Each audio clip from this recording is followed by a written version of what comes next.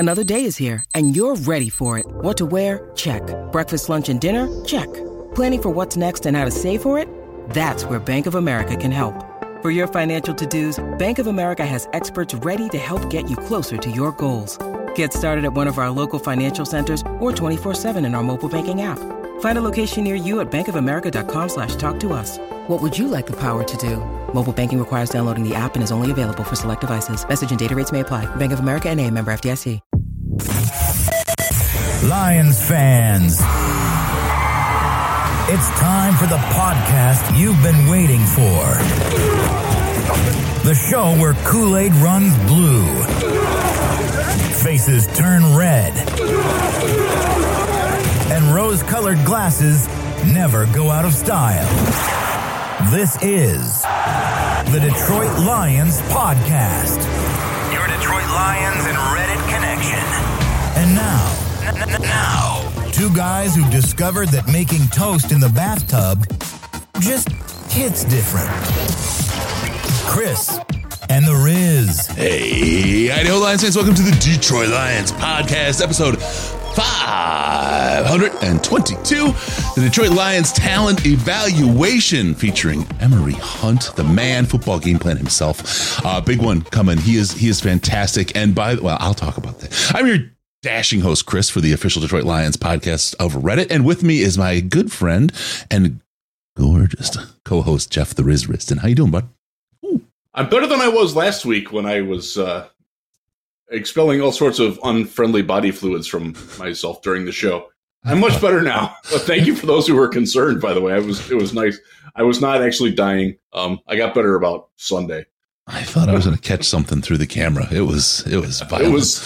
It was not a pleasant time to be in my house. But, yeah, all's well. We're in off-season mode now. It's kind of fun, shifting into draft mode. We got all kinds of draft evaluations. I spent a good portion, probably, I'll brag about this to Emory, 6 to 8 hours every day over the last couple of weeks watching college film, which is why I haven't been writing as much, why I haven't been interacting as much, to get my P's and Q's together for the draft. I have now evaluated 194 players where I have final grades pending combine stuff. So yeah, it's been a busy time. I love it. It's my favorite time of year. Good news. I've been getting my F and U's together, so we're ready to roll. All right, we got a lot to talk about today. We got our warm-ups to get things going. You may have noticed the countdown's a lot shorter than it used to be, so the warm-ups are more important as everyone gathers. Bottom of the hour here. In just a few short minutes, we're going to have Emory football game plan Hunt join us, and I got receipts, man. I got receipts. We'll talk about that. Assistant GM Lance Newmark, he joined the Commanders Hoops team. We'll talk about that. Brian the Duker goes to the Dolphins. Mathieu Betts signs a deal with the Lions. We got a whole lot to talk about. Getting ready. Free agency is not too far away. Combine's even closer. And then we get to the draft. We got a lot to talk about as the Lions get ready to make that drive to the Super Bowl next year. Got that whole lot more. Riz, you ready to go, my man? Let's do it. Ow. Let's kick this off and break it down. Let's do this. All right. Yeah. Welcome everybody in the chat. Thank you for joining us live. Appreciate it. It's a good time. The YouTube, it just shows me it automated. They're going to throw ads at you. I will fix that in 1 second, folks. Let me just get this thing started, get kicked off and moving. Get Riz talking. Get him talking. First thing I want to do, I hate how they do that. They are so adamant. They've turned off ad blockers and stopped them, and on Chrome, they are doing everything they can to throw this stuff at people. It's like, anyway, that's really lame. It is. I can't say much because I just came from watching basketball on Huddle, and at the opening tip-off of a game that I was interested in watching, they cut to 4 minutes of ads. I tuned back in, and the score was 8-2. I'm like, what the bleep? Why stop this? And we have a paid subscription to that through our school. So. Yeah. Well, yeah, like it's all changing now, right? You pay for the Prime. Oh, don't worry, you get ads unless you pay more. Everybody wants to. It's a disaster. We're working on our ad free feed for the audio people. It's Patreon does not play well with our hosting provider, and it's like I have to turn into some top level kind of programmer to make this work. I will figure it out. For you folks, but Patreon people, hold on tight. I got you as soon as I can get you. All right, let's talk about this. First, we want to talk about key dates. We got the warm-ups here, key dates, and we'll talk KC shortly. Key dates of the NFL offseason. We'll cover these as the season goes on, but this is the first time, so we'll hit them a little bit deeper than we know we will as we go forward into the season. But these are important things to know for you folks. And the first one is on February 20th, 5 days from as we record this. Teams can designate the franchise and transition tags. Riz, are we going to franchise tag Jared Goff? Is that what we're going to? I don't know. We have a whole lot of conversation in this space for the Lions this year, do we? He's not an expired contract. I don't know. It's weird to me how many people who proclaim to be these Lions fanatics think he's a free agent and we have to sign him. No, he's under contract through 2024. Yeah. They have his franchise tag control the next year after that, which is probably cheaper than also paying him an extension, which is something. So I was in the Huge Show today, and that was brought up, and that's not a terribly unfeasible course of action should the Lions choose to do it. I personally wouldn't do that, but if it comes to that, they have control of him for at least 2 more years if they want it. Yeah. At a rate that would be cheaper than paying for that if he's so inclined to acquiesce to that. The idea, though, of doing that to your quarterback who's done what he's done here is, it's not in character for the team, and it's not a great way to instill the kind of performance you're looking for out of your quarterback. It's not, but it's like in his case, it would be like $58 million straight cash guaranteed in one check. That's true. It's not a bad way to go. No. Kirk Cousins has changed the thinking. Again, I say about this all the time. It's really true. He has revolutionized how quarterbacks specifically look at their contracts. They want more, and they want all guaranteed. Yeah. Now, Deshaun Watson got what he did. That's just stupid on the Browns' part. That's their problem. But it's not seen as bad to like, okay, well, I'm going to be in the last year of my contract. Goff's getting, 31 this year? Mm-hmm. And he knows he's going to get 58. I'm just throwing that number out there. The franchise tags aren't even set for this year, let alone next year. But it will be the mean value of the top 5 quarterback contracts. That's probably going to be $58 to $60 million in one fell swoop. That's not bad. That's more than he would get signing a new contract. And you don't have to be more and more people are becoming aware of that. You don't have to be and then the next year after that, he can also sign. Then he can sign for 3 years, $155 million, $170 million, and because the cap will have grown then, that they can probably more afford that then. Yep. It's an option that you do have to consider. Do I think that the Lions would do that? No, I don't, but can't throw it out. Yeah. Nothing to worry about in franchise tag land this year from the Detroit Lions. And I have a feeling if they were to do that with Goff, I don't think they will. I think they'll put a deal together. But you're right. The way players think about money, and if they were to do that with him, it would be in concert with him.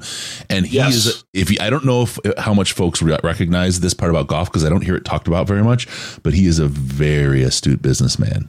He is very wise, and he's no dummy. So whatever deal he gets is a deal that he's going to agree to, even if it's a franchise tag. He will not be an angry player on that one. So anyway, February 20th is a date we don't really have to think about this year for the Detroit Lions as far as franchise tags, transition tags. February 27th through March 4th, Riz is back on the road, getting the roan again, going for the NFL Combine. He should come back spitting phlegm and fire at the same time. We'll watch that. That's it's always a great event. I absolutely can't wait for that St. Elmo's sauce, man. That's good stuff. Yeah. Better than the $125 lamb chop that I got there last year. For sure. March 5th, deadline to use the franchise or transition tags. So we have that going for us right now. Free agency begins with the negotiating period on the 11th of March. That's where a lot of stuff is going to start. Legal tampering period. Yes. And then the new year begins. The new NFL year begins on March 13th. We should have a New Year's party this year, Riz. Let's do something about that. Have a celebration, little horns and little goofy hats and stuff. Trades can be made. Players can sign new contracts. All kinds of good stuff happens then. Annual league meeting, March 24th through 27th. Off-season programs can begin on the 15th of April. On the 25th through the 27th is the 2024 NFL Draft in Detroit. We will be there. We have some good stuff planned. Things working in the background. I got your email. Don't worry. we'll get through this radio for one there, but we'll talk about a private party going on. And then May 2nd, the deadline to exercise your 5th-year option on contracts for 2021 first round draft pick. So there's your key dates of the off season. They will exercise it, but it doesn't necessarily mean that they have to stick to it. It just means that will keep them in place. They can sign into an extension the very next day if they choose. Do they typically exercise options on a tight end like that? Sorry. Catch was fantastic. I love Panay. So there's the offseason dates. I see Emory has joined us. We'll get him on here in one more second. We have one more topic to cover. As always, Emory is the most prompt person, and I've got receipts for you, Emory. Don't you worry. I've got we're gonna spit some fire on your behalf when we get here to this to you here. It's gonna be fun. All right, so let's talk about KC. Had the absolutely spectacular win for them. It was fine. It was good enough Super Bowl. There was some dead spots, but in the end, it was a nail biter at the end, which you love. But the parade, it was a tragedy. It was an absolute tragic event that something like that would happen. And don't have all the details. Still, things are coming out. I just extend condolences to the victims and just feel terrible that an event that's so celebratory and joyful is marred by that kind of stupidity. And someone not a super bright thinker, right? But somebody said, I'm so glad it wasn't in Detroit, because if that would have happened here, people would have been. I said, no. Number one, it doesn't automatically transfer locations. But number two, Detroit is in a place, again, unique to the rest of the country. While so many cities are having problems, Detroit is absolutely rising right now, like a phoenix, and it's really doing well. It was the other way for so long, right? Detroit was having so many problems while everybody else was starting to thrive. Not rooting against anybody to thrive, but I just don't think that would happen in Detroit, and I can't wait to see Detroit finally have their moment in the sun. And please, people, don't prove me wrong with this one. This is an event that's meant for everybody to enjoy and celebrate the achievements and especially the connection between the team and the city and the co-located trajectories. We want that to be an excellent event. So condolences to those involved in Keith. It's an awful event. It's a shame that it happened, and hopefully it doesn't happen again. But I think that's pretty short-sighted because it happens almost every day. And it's a problem without a easy solution, unfortunately, because if there was an easy solution, we would have done it already. And it sucks. I know a couple of people who were at the parade, and a friend of mine flew in from Buffalo to Kansas City to go to the parade. And this is his lasting memory of it, unfortunately. That's terrible. Sorry you had to go through that, Andy. I really am. All right, let's go right to it. We did our warm-ups. I'm going to skip past the next topic, and I'm going to bring in the guest with the most. Spoke to him a little bit at Senior Bowl. We have CBS Sports HQ, the man known as Football Game Plan, Emory Hunt. Emory, how you doing, man? So glad to see you again. Doing fine, guys. As always, I appreciate you having me on. Oh, that's great, man. I watching you work is always inspirational. But before anything, I want to bring the receipts, because there was a lot of conversations after last year's show when you talked about running backs in particular. And I've got your guide open right here. And number 2 had people freaked out, Bijan Robinson. And number 1 on your guide was Jahmyr Gibbs. And people, Lions fans, other fans were like, what is Emory talking about? And here's the man. We got the numbers. We got the season results. You do your work, Emory. You know what you're talking about, bud. That's it. Listen, if you do it right, you only got to speak once. And so I don't know why people were just why that was considered a hot take. It's not like I had Bijan Robinson 38th or something like that. And, he was right there, number 2. And I said he had one of the higher grades since 2018 at the position. So, but yeah, watching Gibbs and watching his film, I was just shocked that, not a lot of people kind of had that thought that he could potentially be number 1 or the top back. And again, it's still early, but, just watching him and watching that Alabama tape and his Georgia Tech tape, like his explosiveness is next level, and that is something that translates. Yeah. Oh, absolutely. And we've seen Gibbs this year. People just fell in love. Of course, positional value, you never take a guy like Gibbs where we did. A lot of people were quieted there, but this is the thing about Emory, and this is the thing for folks who didn't watch last year or haven't seen Emory on our show before. Emory spends the time. He does the work. And Emory, if you would, I want to spend a good bit of time just talking about your process here, and then we'll talk about the draft guide too. But I want people to understand what makes someone like you show up with your ratings and get it so right so often. You figure it out. You put in the time. That's where it starts, right? Well, yeah, it starts with that. And you guys Jeff knows this too. Like, I've been knowing Jeff for a long time, where, you don't subscribe to groupthink or what the consensus is. So, and I told you, Chris, down at the bowl game, I don't start my process until I'm at the bowl games, the All-Star games, because I'm doing college football and NFL coverage all throughout the season. So I haven't really studied anybody until we start doing the All-Star game circuit. Then I jump into the film. So my draft process really starts now. And full disclosure, I just finished grading tight ends today, and I'm moving on to wide receivers tomorrow. And the thing about it is, we're talking about 12-hour days, 5 a.m. wake up through about 6 o'clock p.m. and just grinding the film to not make sure you watch all the guys that you have listed, all the guys you've seen at All-Star games, and then you put a grade out there, you put an evaluation out there. So it starts in January and it ends around late March, and therefore I'm able to talk through 1,000 or so prospects because I've sat there and watched these guys play. Now, granted, what always shocks me is how, if someone covers the draft all year round, you should have that level of insight on maybe 2,000 players, right? So that's why when I say something, man, I just watched 3 games of this particular player, and this is what I saw, and this is what I'm going to stick by, and that's why mine tend to look and read that way, is because, hey, this is all I noticed on these three games, and here you go. So there's no, letting the combine sway me or whatever guy on, major network media sway you with his rankings. Like, nah, you put your rankings out there and you wait till the games are played, and then you let the chips fall where they may. We saw that play out again. I got flamed for Gibbs, and we saw that play out. I got flamed for the Chiefs' first round pick at defensive end, and where I had him graded essentially as a third round type player. Because if you guys notice, like, the number grades are what they are, but you may have like 13 guys with the same number grade, right? And it's just bunched, but you grade so many, so you got to rank them.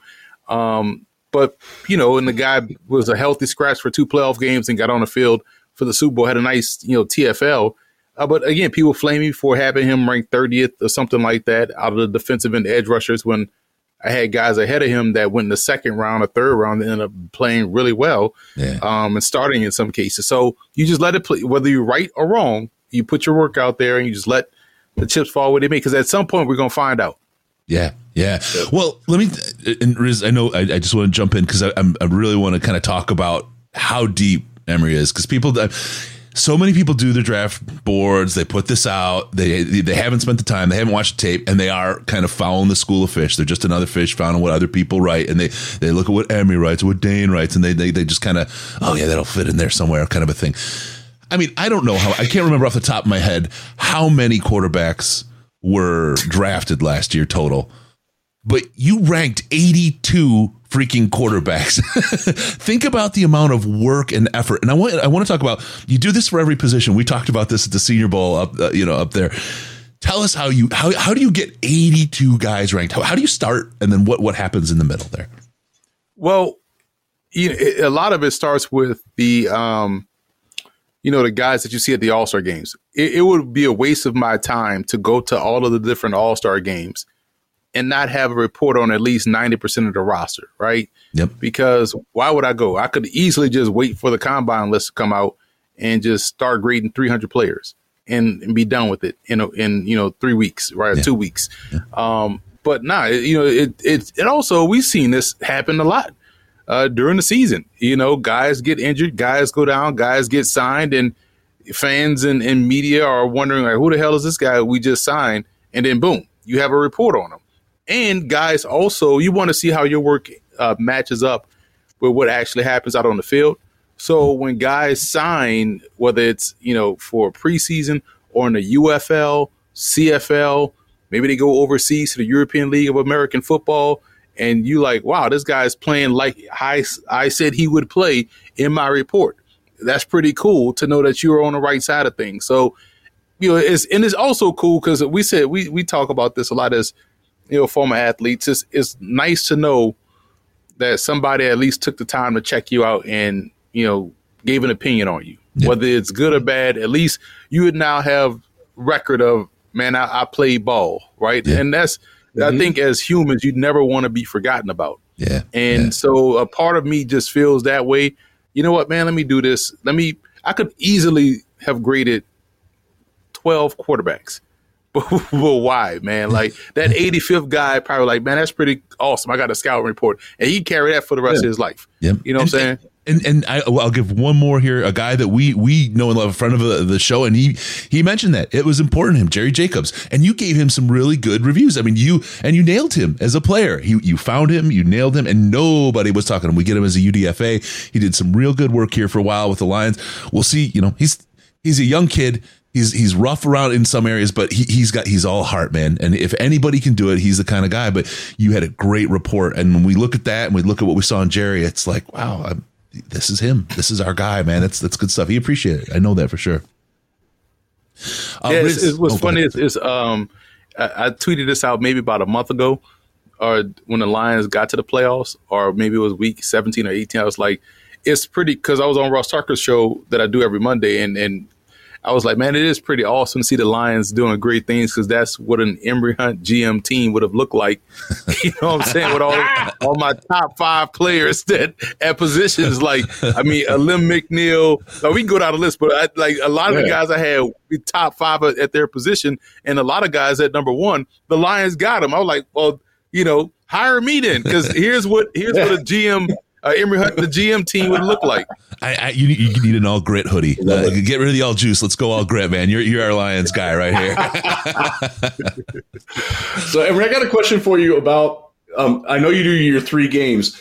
Do you So when I am doing 3 games, I try to watch more, and I don't do as many people as you. I will probably have between 400 and 450 by the end of this year for the draft. But I always try to find their best game, their worst game, and like a normal game. Do you do any like selective criteria like that, or just you like, oh, okay, this is what I got. Let's go with that?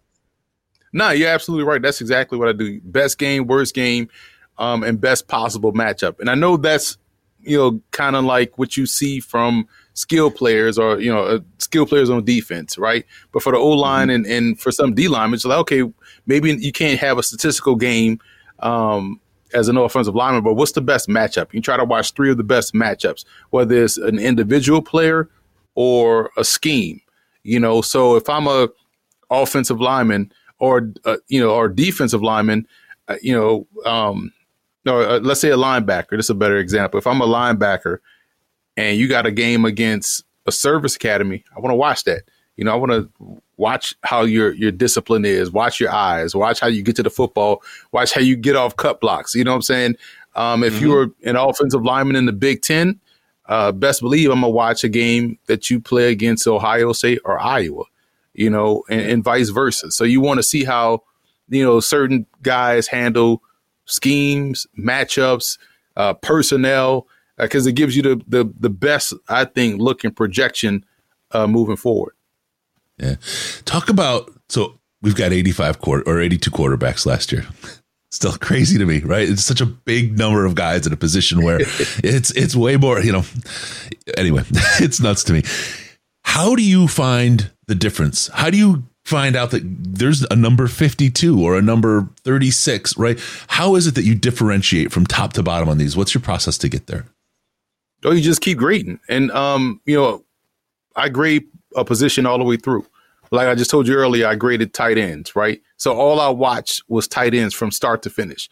And so therefore, when you see a Brock Bowers and you see, a Jeff Risdon, you know okay, there's a difference here. And then in between that is just kind of like data points. Because if you're watching the same position straight through, you kind of pick up quicker what stands out, what doesn't. You get through the tape faster by still watching the same amount of games. You just kind of like are able to process quicker of what, all right, I've seen this before. I know this before. Okay, I can move on to the next clip or the next game or whatnot. It's no different than I think also one of the biggest benefits is making sure, me being at an NFL camp all the time, right? And practice all the time.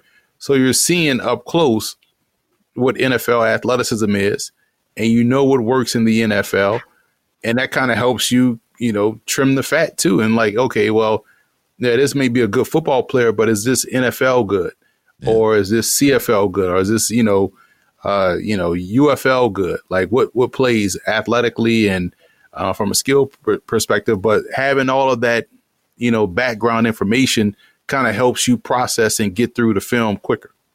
Now, on your scouting report on Risden, I remember you said he had the Riz. Do you think he still does? Always. Like, that's something you don't lose. You born with that. I'm bigger than Brock Bowers, by the way. All right. You look like you're in better shape compared to the photo that came out the combine. That was not a good look for him. But I hope that's not Brock Bowers, man. We'll see in a couple of weeks. But yeah, 6'3" and 230 is not a place to be if you want to be an NFL tight end. Apparently, that's what he's at. I don't know. One of the things that I have always appreciated, I've told you this to your face, so it's not anything new, is that you don't care what teams think.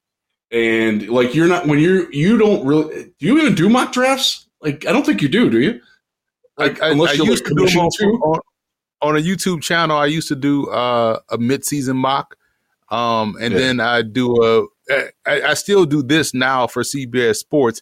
I do two separate mocks. I do a what would I do mock, which is the mocks that I've always done. Right. That's mine too. What I would do is based off GM, and I do a small school mock where the purpose is to introduce the viewer to small school prospects that are FCS and below. Because mock drafts, you guys see it, they so redundant. You know what I'm saying? So do something that you would do as GM in a small school mock, and I'm good on mock drafts. Just those two I usually do. That's good. So the point is that when you're putting these grades out, you're not, on your evaluations, you're not swayed by seeing everybody mocking Drake May #2 or everybody mocking Darius Robinson of the Lions now, because that seems to be the hot flavor this week. Like, that doesn't impact you at all. And I just wanted to say that I really appreciate it as somebody who does have to do mock drafts. Unfortunately, I get paid to do them. And they suck doing them, and I try to outsource them as much as I can. But I just want to say, man, it's great that you can be that like team agnostic with your evaluations, and that's something that not many of us get to do. So I wanted to just say I really appreciate that from you. No, I appreciate that, man. And listen, it's when I do a mock draft, it's based off what I see fit as the team need or what I would do as GM, and a lot of that. Is when you do a lot of these scouting reports, the back end of the roster is transient as it is. I think a lot of mock drafts tend to focus on the first round, and hey, maybe the answer is already on the roster, right? So if you know the roster, you could say, okay, well, I could bypass this position. Let's say if somebody said the Lions need a corner, I'm like, all right, well, yes, but maybe they re-sign Jerry Jacobs, maybe he is able to stay healthy. And that's an answer, for one of those spots. And so you can go in a different, maybe a more immediate need somewhere else, right? Just using that as an example. Sure. But that's how I go about the mock draft. It's like, because I like to treat the first guy on the roster, number one, as I would number 68 or 75 or wherever we're at now before camp, right? Yeah. Because there's a lot of teams have these guys on the roster. There's a plan for these guys that are on the roster.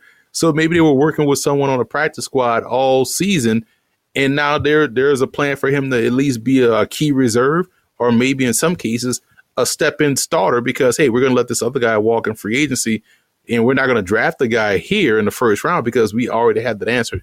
in place. It's that whole, hey, we could draft this cornerback in the 6th round. He could be anything. He could even be Jerry Jacobs, right? Which what you have already, right? The whole Family Guy meme. Right. It's exactly what, it's always the shiny thing always draws people's eyes. And it's really that talent evaluation piece, understanding what you have and having a plan for it is so important. Let me go into your draft guide because this thing is just packed. I'm just taking Gibbs from last year.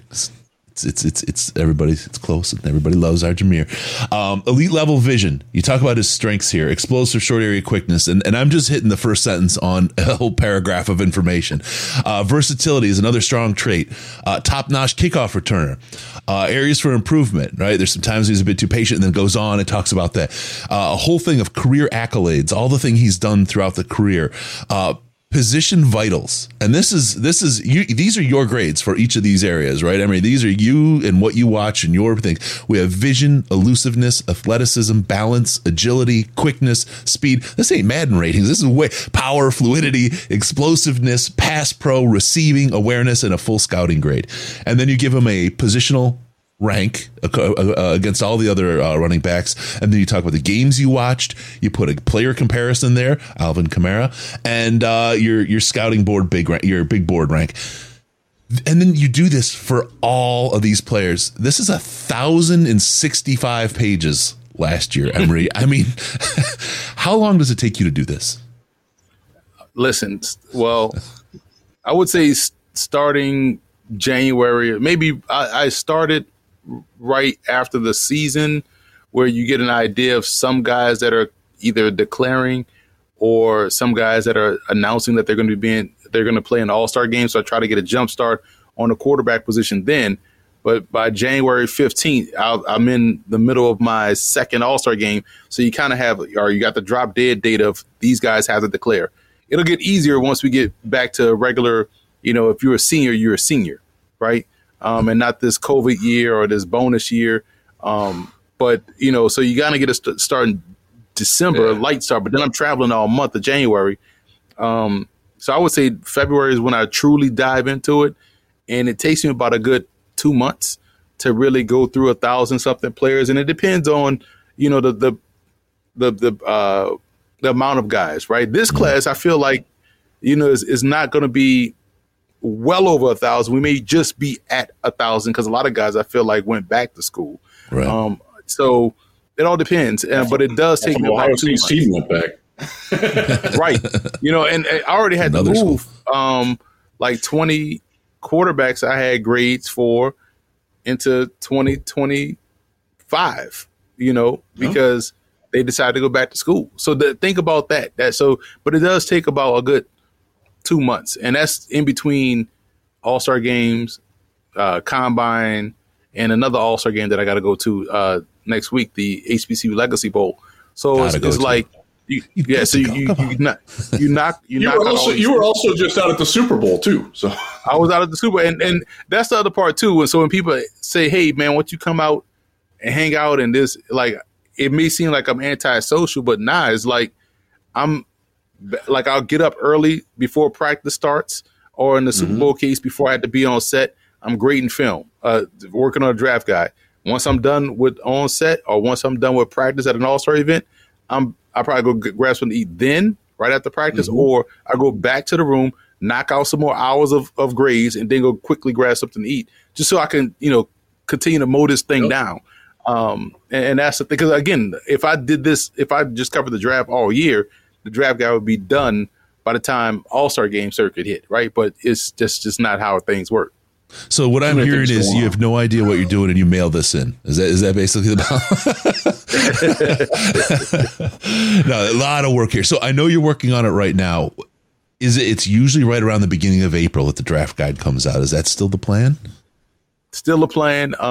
It's I'm excited to dive into wide receivers. Usually receivers and DBs, by the nature of the position, is going to be over 100 prospects. So that's usually the larger time of, evaluation. But yeah, it's looking like late March, like it was last year, first week of April. Yeah. And how it's definitely before the draft. There you go. And it's $10, the guide when it comes out, $10, is it? I'm trying to remember, $10, $15. Oh, that was 3 years ago or 4 years ago. It was $10, $25 now. $25. It's still worth every penny. I mean, it's worth every Which is penny. still, I mean, think about it. Every penny. You're getting not only just you're getting a draft guide, you're getting a guide for forever, because you could always refer to this when the Detroit Lions signed someone who was a part of the 2021 class, and if you got a 2021 guy, you can pull up what was the scout report say. And this thing to me is it's so media friendly, it's so fan friendly, because it's a quick read. There's not a lot of wasteful information, in my opinion, in it. No, it's about what can the guy do, where can he improve, who he's compared to, where's the strengths are, like simple, easy read, easy follow, and then you move on. It's the football guy's carnivore diet. It is all meat. Yeah. No, and there's no carbs in here at all. Right. Like when the Lions signed Matthew Betts out of the CFL, we can go back to your 2019 guide, and he's right there. And like we know right. Or you can go to the interview I have of him on YouTube when he was at the East West Shrine Bowl. You can follow my tweets from the CFL season when this guy was getting a sack a game. I think he finished with like the league lead in sacks. Yeah, he had 18 games. Yep. He had like 3 more that got taken away from like penalties. But he was a monster for the BC Lions. So that's the stuff that's in the guide, right? That type of information and that type of recall. And unfortunately, he was a 2019 class, so that was before I put the guide in digital form. Right. So you had to go to my YouTube channel to see where I had him ranked. But I have a big paper folder of different of the years prior to that. Big binders like this big of where I had these handwritten scout reports. I wish I would have spawned up earlier. But the thing is, like, here's again, you make the point so well. Anybody else looking at him right now is saying, oh, well, here's his stats. No one knows he had 3 called back on penalty, right? On somebody else's penalty that wasn't his. Nobody has that kind of information on this guy. So fans are really, what do we know about this guy? What do we know? Can you just give us a little bit on him for Lions fans now? We've got him. We signed him to this contract. He's on the roster.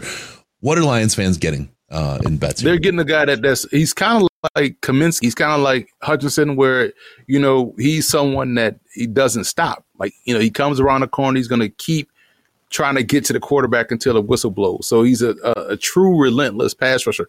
And in the CFL, it is all pass rush, right? And, you got quarterbacks that get rid of football quickly.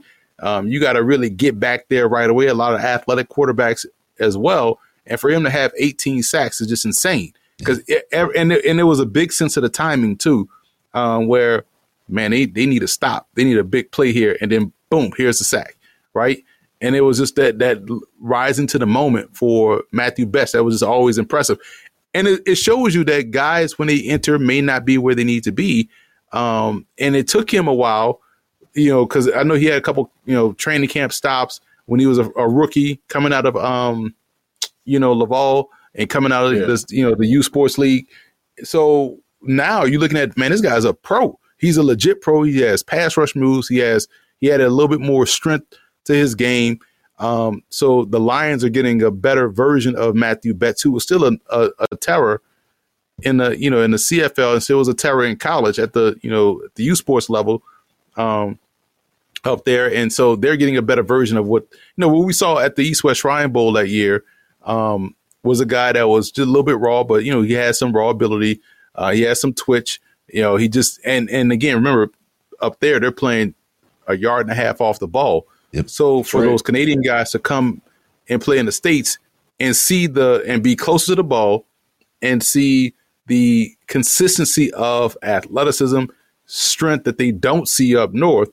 Yes, it's not going to look good for a point of attack player coming from the CFL or coming from a Canadian college, and in a 3 to 4 day practice, he's not going to be dominant because he hadn't seen this level of, elite athleticism and strength and, being close to the ball. But now what the Lions are getting, and I hope he gets a fair opportunity because he could be that swing rusher that they're looking for opposite of Hutchinson. I mean, they did a good job last year just rotating guys out there and getting guys active. And, so you saw Kaminsky do a great job.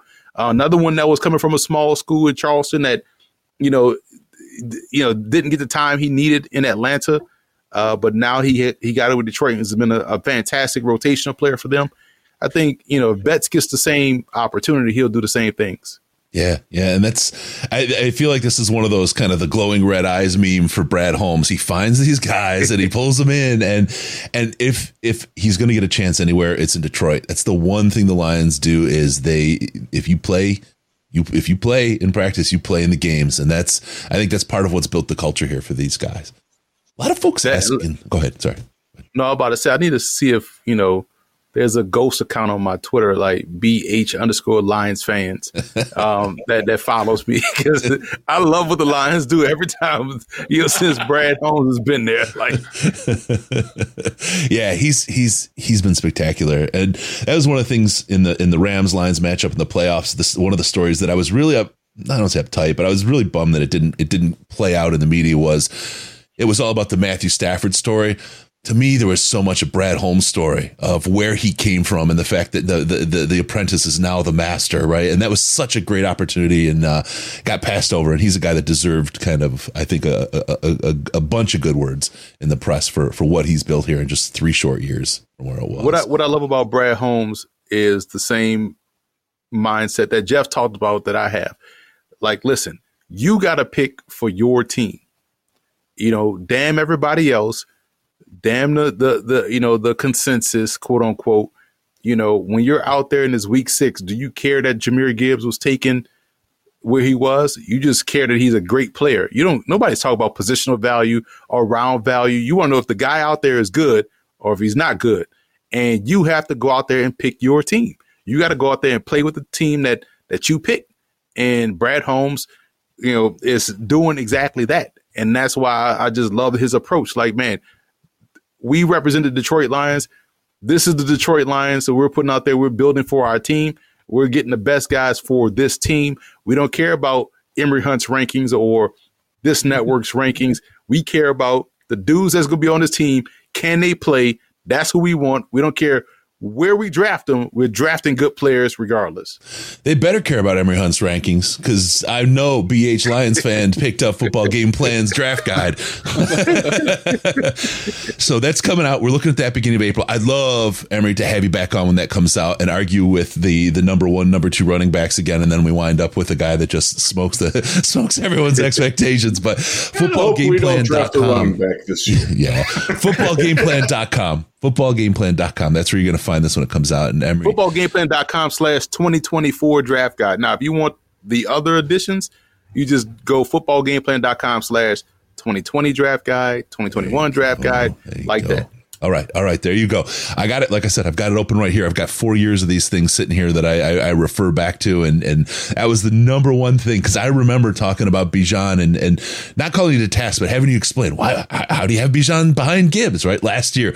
And I know not just from what was on our show, but people were like scorching, like, what's Emory talking about? And here we sit today and it's like, folks, there's no, just look at the proof because it's right there. It's right there in the pudding. So, Emory, we've had you for a half hour. I really appreciate you coming on. We'll see you in August. God, we'll see you in April. It's another A month. As soon as this guy drops, I'd love to talk to you again and start talking about some of these rankings and some of these players, and then maybe think a little bit about what you think the Lions need and what they might be looking at.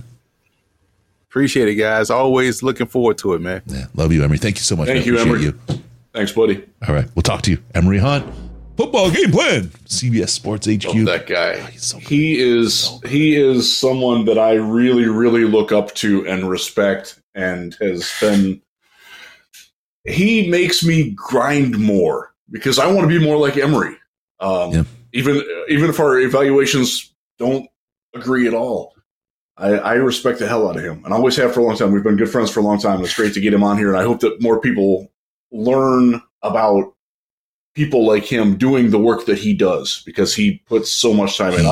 Does the work. He talked about not really going out. I can attest to this. Every time we are in the same place, I will invite him out to dinner. I think he's taken me up on it twice in close to 15 years that I've known him. We were supposed to go out to dinner 3 times at the Senior Bowl race. Just what he does. He gets wrapped up in the work. I respect that, man. I'm telling you, this last Senior Bowl this year, I was messaging him. We were supposed to go out to dinner 3 times.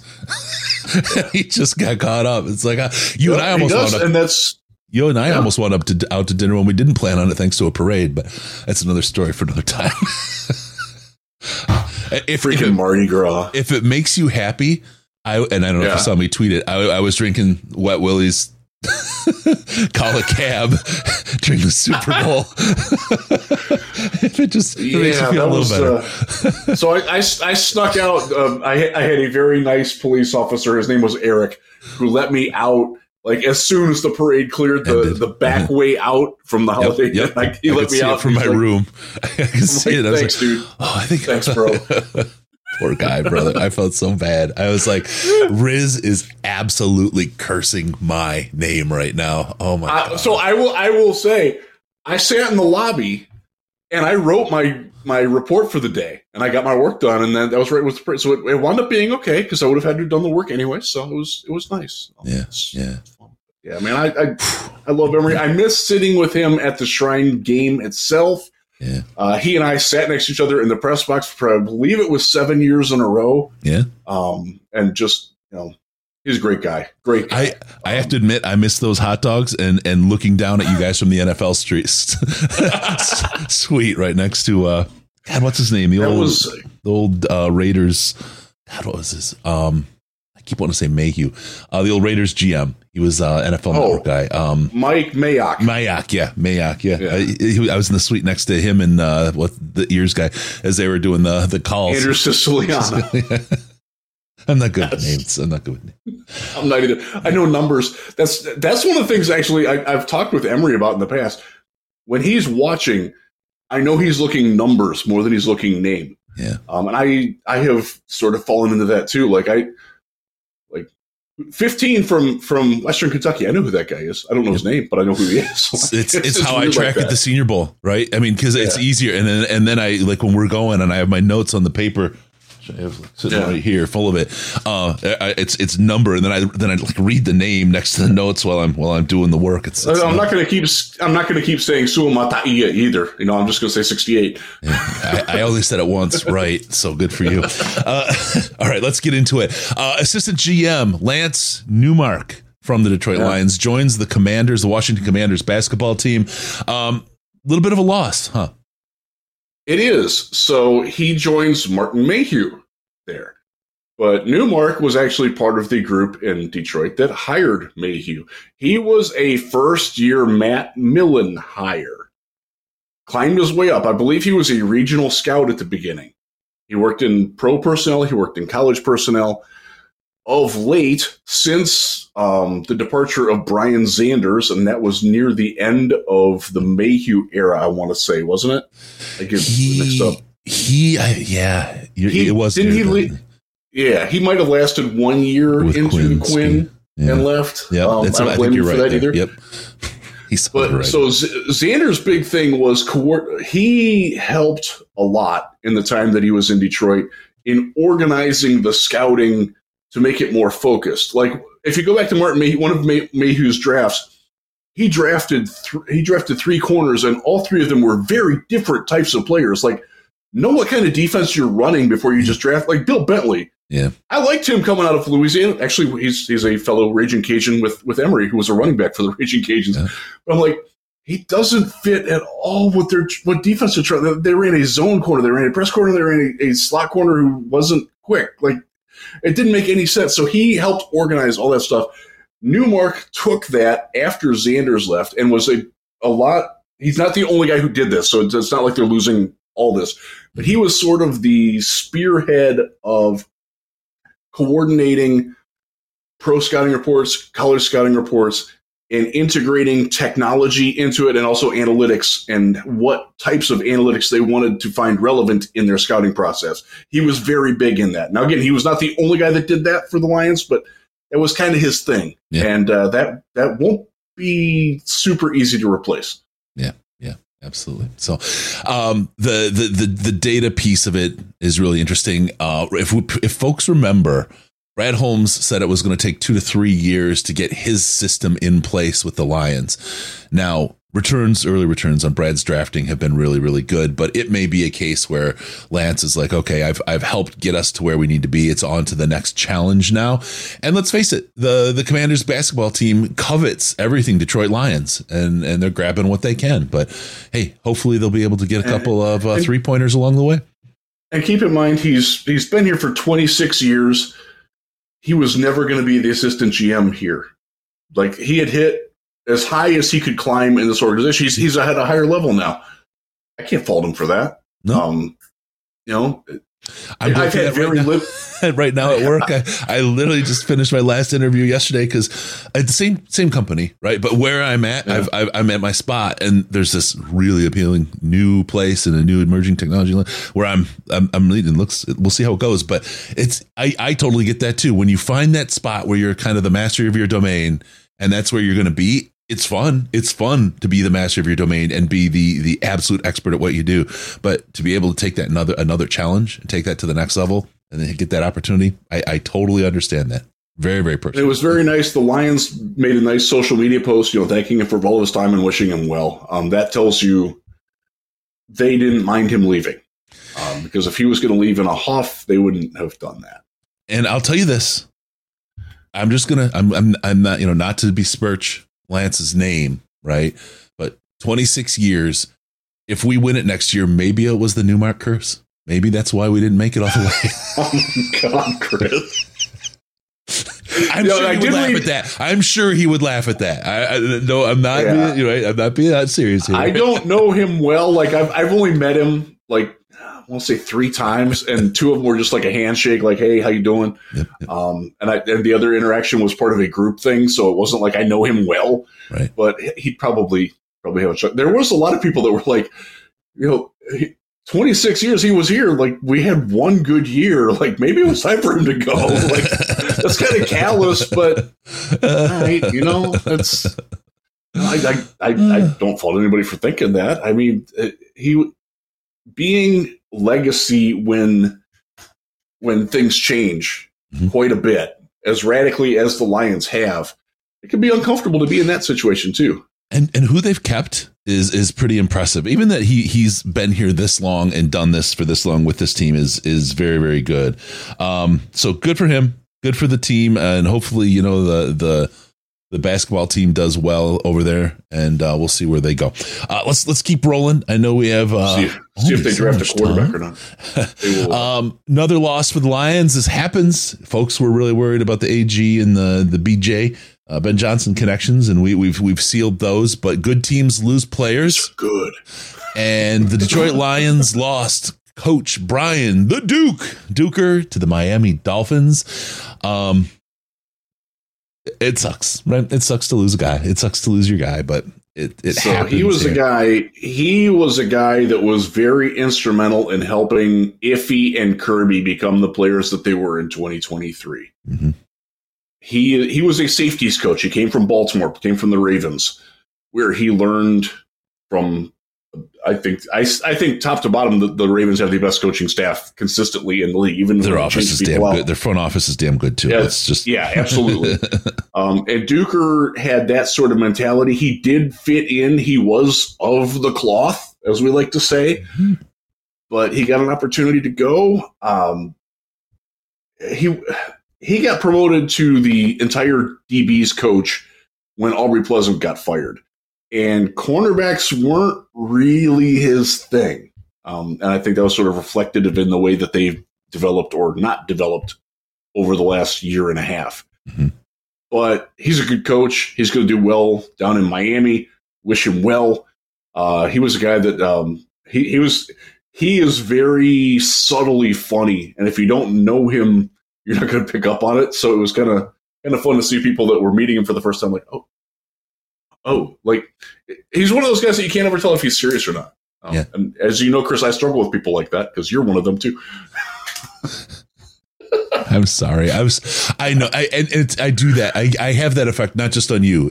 I do. People are very confused sometimes, and they often, I get this like, what's actually going on behind those eyes right now? I can see something's happening. What the hell is it? And I don't, it's literally, think about it like when your wife asks you what you're thinking about and it's literally nothing. That's exactly what it is. It's just a look that I carry. It's the old German. There's nothing. Yeah, it's fun. So he will be a loss, but they already have the replacement hired. Deshae Townsend coming from Jacksonville. If you want to know Deshae Townsend's value, look at Tyson Campbell as a prospect and look where he's at now. And if you don't know who he is, watch the Jaguars. He's really good, really fast. Got a lot better very quickly. Deshae Townsend, former NFL player. I believe he played for the Steelers. That's where I remember from. I think he played somewhere else too. Yep. But he comes well regarded from Jacksonville. So I'm excited to see what that is. Just one quick thing on that. They have not announced him or Terrell Williams as hiring yet. They're waiting for all that to get done, and they will make it in one fell swoop announcement. That way they don't have to have more press conferences. Good point from Rick Gritt. Can't be mad at a guy for advancing his career. Only so many opportunities in the NFL. That's right. And conversely, you need to hug and love AG and Ben Johnson because there are only so many opportunities in the NFL and they chose to stay. So give them cuddle the ones you love. That's for dang sure. Yep. Cuddle the ones you love. And with AG, we'll see what happens with the talent this year and we'll see what happens. And I have a feeling that AG is good if he gets the upgrades that we believe he will. I think his value is really going to play itself out. And we talked about this really, really early in that first draft. What was the second draft actually? After Goff's first year here, we talked about it's all about the offense because the clamoring and the crazy about throw Goff out. He's garbage. We need somebody else. Get Malik. It was, we've got to shore that up. We have to put the weapons there and shore that up. And the defense came second. And that's you can see it. That's the order they're building the team out. And I'll go back to the Super Bowl this year and the playoffs last year. And the before that, the San Francisco 49ers would likely have 3 Super Bowls, 2 for sure. I feel like if Jared Goff was their quarterback. Because the rest of the team is fire. Brock Purdy is not a Jared Goff. He is great. And I know they say he's a game executive and that kind of thing. He is the missing link. That quarterback position, I think, is still the missing link for the San Francisco 49ers. That throw he missed to Ayuk is a throw that Jared Goff makes and makes it on time where it needs to be. Purdy does have the ability to run. That's nice. Would I like it if Jared Goff could run a little bit more? Yeah, I would. But he is who he is, and he is doing such a good job with Ben, with Dan, with Mark Brunell, with JT Barrett's part of this equation now. Tanner Engstrand is part of this equation now of maximizing what Goff can do. And to your point about the 2022 draft, they had to. And I said this wrong back then, and I'll go through it. At that time, I said they need to find out if Goff can be the guy by giving him more weapons. I was mistaken on that. They believed Goff was the guy. They just wanted to get him more weapons to make sure that everybody else saw it and that it validated what they did. They didn't have that doubt that I had. Yeah, good for them. Yeah, and then now I didn't either. Just for the record, now it's a case. I know. Now it's a case of now they have the belief in AG that a lot of Lions fans, a lot of people watching this show right now do not have. They still want AG gone. There are people who want Steve Wilkes come in to his 6th team in as many seasons. Yep. That's when you're on your 6th team in as many seasons, it's probably a little bit about you. There's the saying, if every person you meet is an asshole, the one common denominator just might be the asshole, right? And then right. Now I will say, don't get me wrong, right? No, he's not. He's not. Right. I've covered him, and I covered him in Cleveland. And one of the things that's always weirded me out is how people are so excited about him. Like, he wasn't good in Cleveland. He wasn't. Yep. He just wasn't. Yep. He was great as an interim head coach. I think he got completely shafted in Arizona. He should have been given a lot more time with that team. Yep. He was doomed there by a GM that we talked about Martin Mayhew not having a plan for, like, let's just draft the best available talent and not worry about how it fits in. And that's exactly what Steve Keim did. Yeah, that's exactly what Arizona did, and it didn't work. Yeah. And he was unfortunately the fall guy for that. I will say, give Wilkes credit for his defense in Carolina too when he was there, not just as interim head coach, because that defense that year was they were bombing. Good. They were very good. Yep. Yeah, but it's at some point it's going to be like, can you last anywhere more than a year? I mean, again, some of it's not his fault, but right. You're going to look that, especially if you're hiring somebody like that. Like, imagine you're interviewing somebody and they're like, this is going to be my 7th job in 8 years. Like, why? That's going to automatically set off it should anyway set off an alarm bell. Like, it sets the tone for who is this person, right? So you have people have bias. And you now color this person with the idea that they don't last. I wonder why. I think I want to take a chance on them. They interview well. They really look good. But that preconceived notion is there. And when it starts to prove itself, when you just happen to do something like everybody else does. You made him uptight one day. Oh yeah, he doesn't last. I see. Those things start cropping up in people's heads. And it's one of the things where, like, in your workday, manage your perceptions, manage what people think about you, because they get those notions. It's really, really hard to shake those free. Yeah. And fair or not, that's where Steve Wilkes is at now. Yeah. That's unfortunate because he is a good guy. He's a very good guy. And he is a good coach. Yeah. I don't think that he's this superhuman thing that a lot of people have made him out to be. I also don't think he was a scapegoat in San Francisco. He didn't fit. Remember, they got late into the game last year because D'Amico Ryans left. He was their defensive coordinator. Anybody else was pretty much gone. Steve Wilkes was the best name, and they tried to make it work, and it didn't work. Much like Anthony Lynn, by the way, was in the Super Bowl with San Francisco. Isn't he now with the basketball team? Yes, he is. Yeah, okay. Yes. He's a good coach. He's a good offensive coordinator. He was not that in Detroit. It didn't work. It just, for whatever reason, you can't work with everybody. It just doesn't work that way sometimes. So different mindset. It's neither good nor bad. It just is. I can say he didn't fit the mindset in Detroit, right? Yeah. And the culture. And it's a very specific culture in Detroit. Yeah, but it's a very specific culture they look for in their building, which is why, like, when Emory was talking about don't worry so much about positional value, worry everything about the cultural fit of the player. That, I'm telling you guys, and I mean, we talk about it and we see it. Don't fall in love with talent first, because if talent first is not how they're going to look at these players, you look at some, the Hutch pick over some other guys. Why? Culture fit, 100% of the time, and that's what they're looking for. Brad told us that in his year-ending press conference. He's like, not everybody can be a Lion. Yep. He's not lying to you, folks. Listen to him. Yeah, it means. He also told you they're not going to be big spenders in the free agent market. Listen to him. Believe him. Yep. They're not. It means something now. It didn't before. But if you say something about a prospect and say this guy's a Detroit Lion, that means something. 5 years ago, that meant, he's an overpaid free agent that you're going to sign and you're going to downgrade to that position, right? That's the Quinn model. No, to be a Detroit Lion, to be called a Detroit Lion as a player means something very, very specific and very, very important. And that's something people should look for if they're looking at talent and thinking about talent in the draft. I'll just say, it came up in the Slack, and I got on it right before I came into here in our Patreon Slack channel. Please join. It is an intelligent chat. We're actually having really good, intelligent conversations about the Lions and football in general. Super Bowl conversation was fantastic. I thought it was great.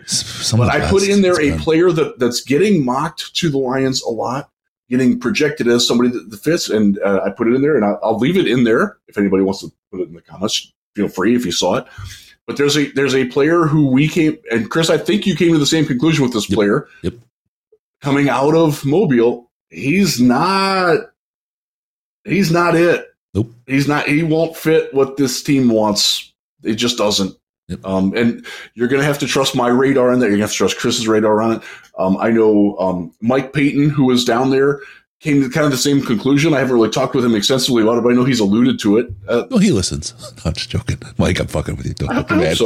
Mike's a good dude. I know. Mike lives like 3 miles that way. He's a good guy. Giving him a hard time. I like Mike. Mike, by the way, has an incredible hat collection. I'm a little jealous of. So good on you, Mike. Okay. Like that guy. Really quick question before we get into the next topic.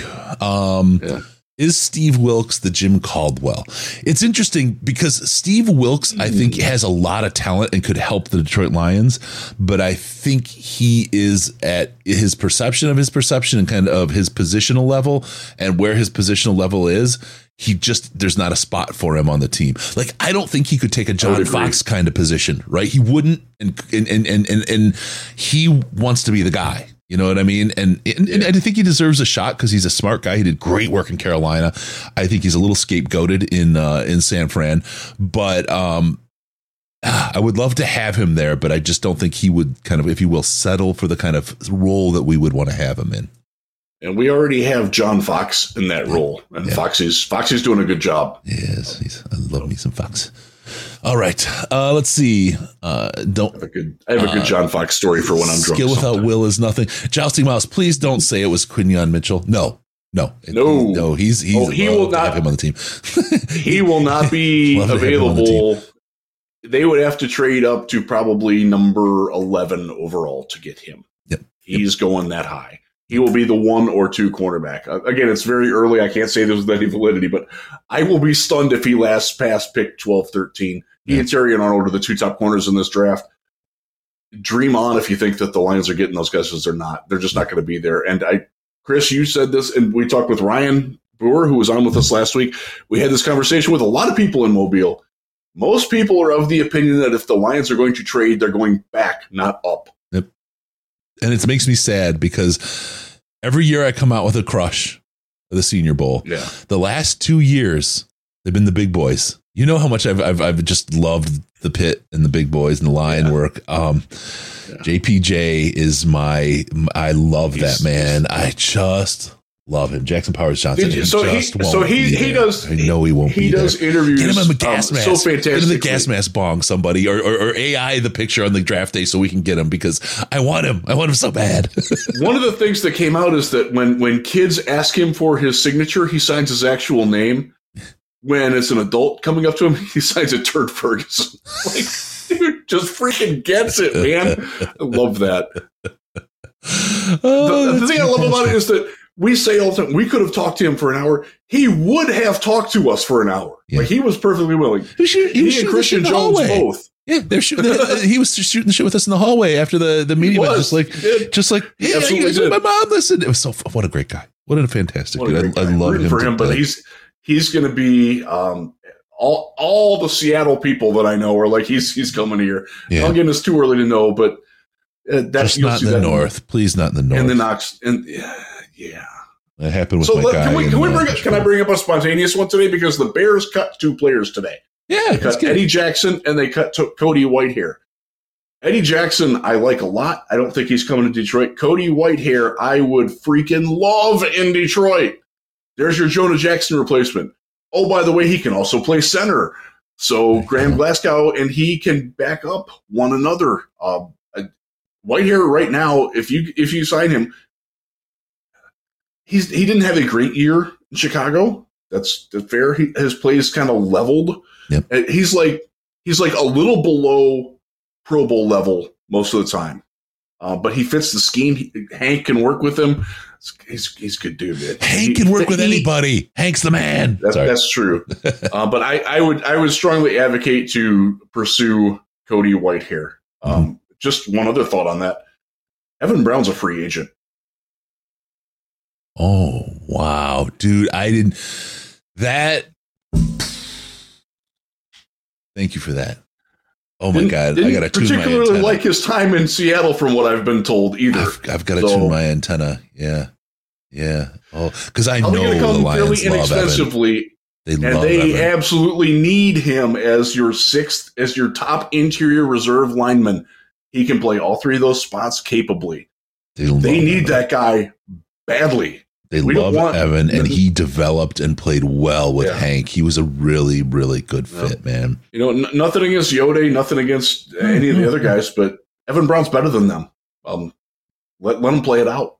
Yeah. And I don't think he's going to break the bank. So the Eagles, let's go. We'll whip through this here because I have to leave very shortly. Julian Okwara is now a Philadelphia Eagle. They signed him for $2.6 million. I don't get that at all. Like, they're going to let Hassan Reddick go and try to replace him with Julian Okwara? Mm-hmm, mm-hmm. I mean, so, okay, if you're getting rid of Reddick because he makes too much money, why are you paying a Lions healthy scratch? The Lions were really good at getting pressure. They weren't very good at getting sacks. Right. Julian was part of that, and he couldn't crack the rotation. Like, what are you doing, Philly? Come on. I mean, it's the Bob Quinn model. But I don't it's the Bob Quinn model, and the Patricia rubbed off on him, and it's stuck. The stink is there. I don't get that. Bring him home. I'd rather sign Evan Brown. A lot of stuff here. Glasgow, this is great. And when you think about Evan, Glasgow looked horrible his last couple seasons in Denver, but when he got to Detroit, he looked a lot better. He was hurt. That was part of it. He was really hurt. I mean, they talked about having to amputate his foot potentially with the injury that he had because he had blood vessel damage. That explains a lot, and that's why I was skeptical. They just make you bleed. If you go back in time and rewind, I was very skeptical of Graham Glasgow being more than a backup because I watched it. I saw the injury happen. Yep. Like, I wasn't there, but I watched it, and like I know it was very serious, and it really inhibited his ability. He finally got healthy, and guess what? We got ourselves a good guard, and I would be very surprised if he's not back. Yep. Very surprised. Let me really quick get to the last topic. We talked a little bit about it with Emory. If you didn't see Emory, go back. After we're done talking, go back and watch him. He's fantastic. Yeah. He's spectacular. But he's the best. Mathieu Betts, because I say it like that. He signs a contract with the Detroit Lions, and there's a lot of talk about it. We talked a little bit about it with Emory. Why don't you just kind of rehash a little bit of that and give us your thoughts, Riz? Yeah, so this is a guy who blossomed. So 18 sacks in 18 games last year in Canada, playing their rules. Again, they can't line up like right on the line. They do not have a hand in the dirt. He's a stand-up rusher. The 3 seasons before that, again, 18-game seasons, he had 7 sacks. So it just sort of clicked for him finally. When you're evaluating what Mathieu Betts can be for the Lions, consider both. Consider the fact that he got 7 sacks in 54 games, and then he got 18 and 18 in a contract year.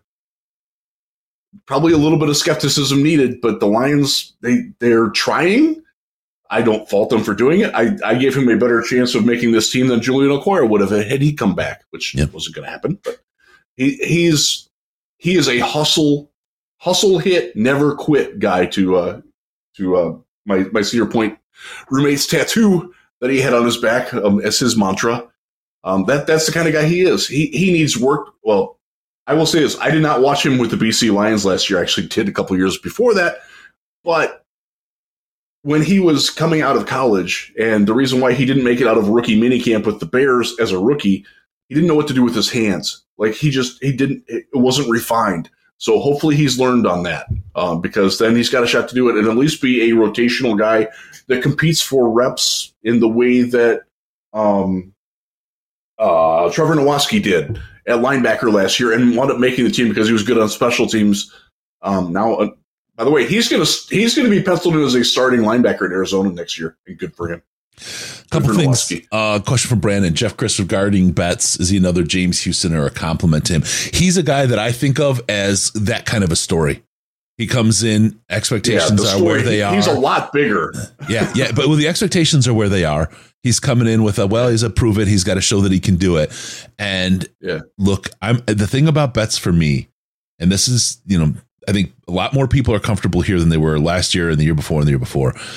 In the whole concept of trust Holmes, he knows what he's looking for. Those scouts know what they're doing. They rise and find talent in places that other people don't. The other thing is, Betts wanted to come to Detroit. He chose Detroit over a couple other teams that wanted him. We go back to the culture fit. Culture. This is a thing where he has, I think, the best surrounding cast, the best motivation, and the real opportunity to be everything he can be. And that's where I look at this and say, holy cow, this guy just might be a James Houston type of story. Chris, I just had the epiphany. The BC Lions were at training camp one day last year. Interesting. I literally just put that together. They have the same color, because I thought they were Bowling Green, because they have the same colors as Bowling Green and as BC BG. And I'm like, what is Bowling Green doing? Oh, and there was like 4 dudes from there, so they probably got some inside information on that too. Yep. I just put that together. All right, so we've got him on board. Question came in: are you concerned about JMO's lack of production? The combat sec, we've talked about that a lot in the Slack, and just no. We've talked about why his season was the way the season was, and I'll just kind of sum it up with: the young man has grown and matured, and everybody in that situation, from his players, his colleagues, the coaching staff, the front office, and JMO himself have handled this just absolutely perfectly, man. You're watching the maturation of a young man at speed under the bright lights that rarely do you get to see happen in the NFL. Rarely do they get that kind of time, that kind of investment of coaching in the staff and everything. And rarely do they accept it and grow with it, right?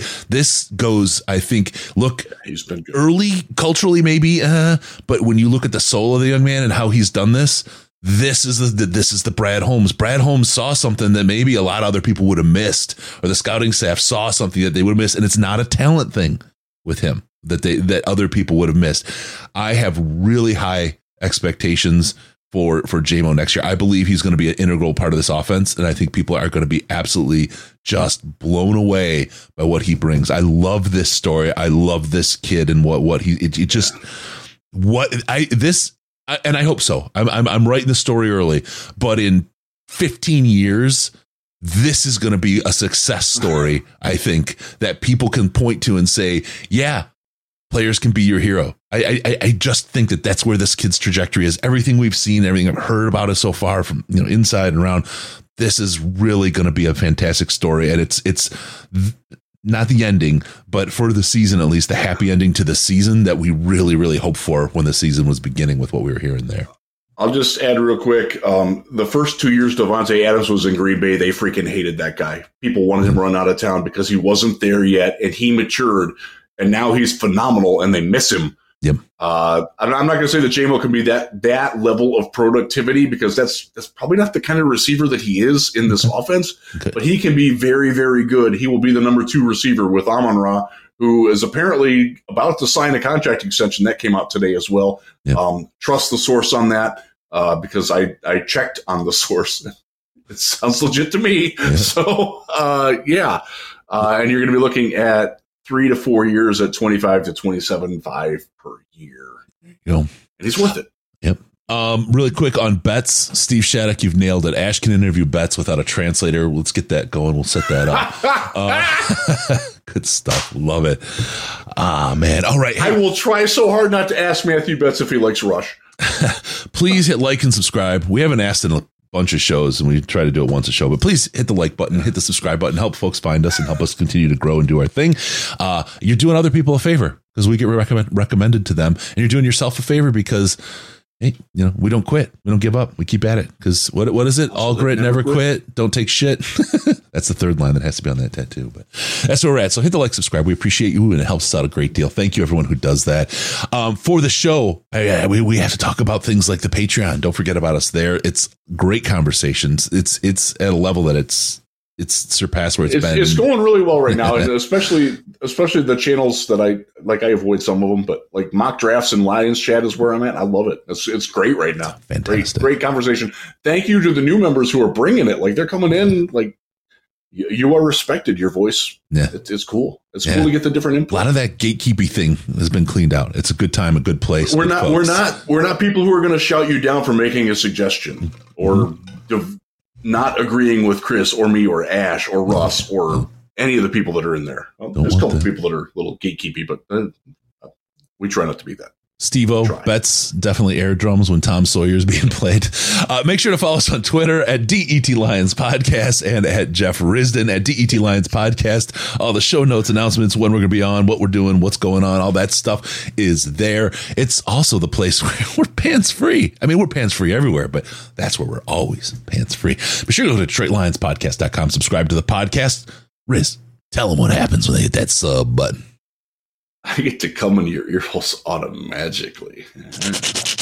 Thank you for tuning in. We'll see you next time on the Detroit Lions podcast. Remember, no pants, no hot tubs, no problems, because I will beat your ass. And we're your Detroit Lions and Reddit connection.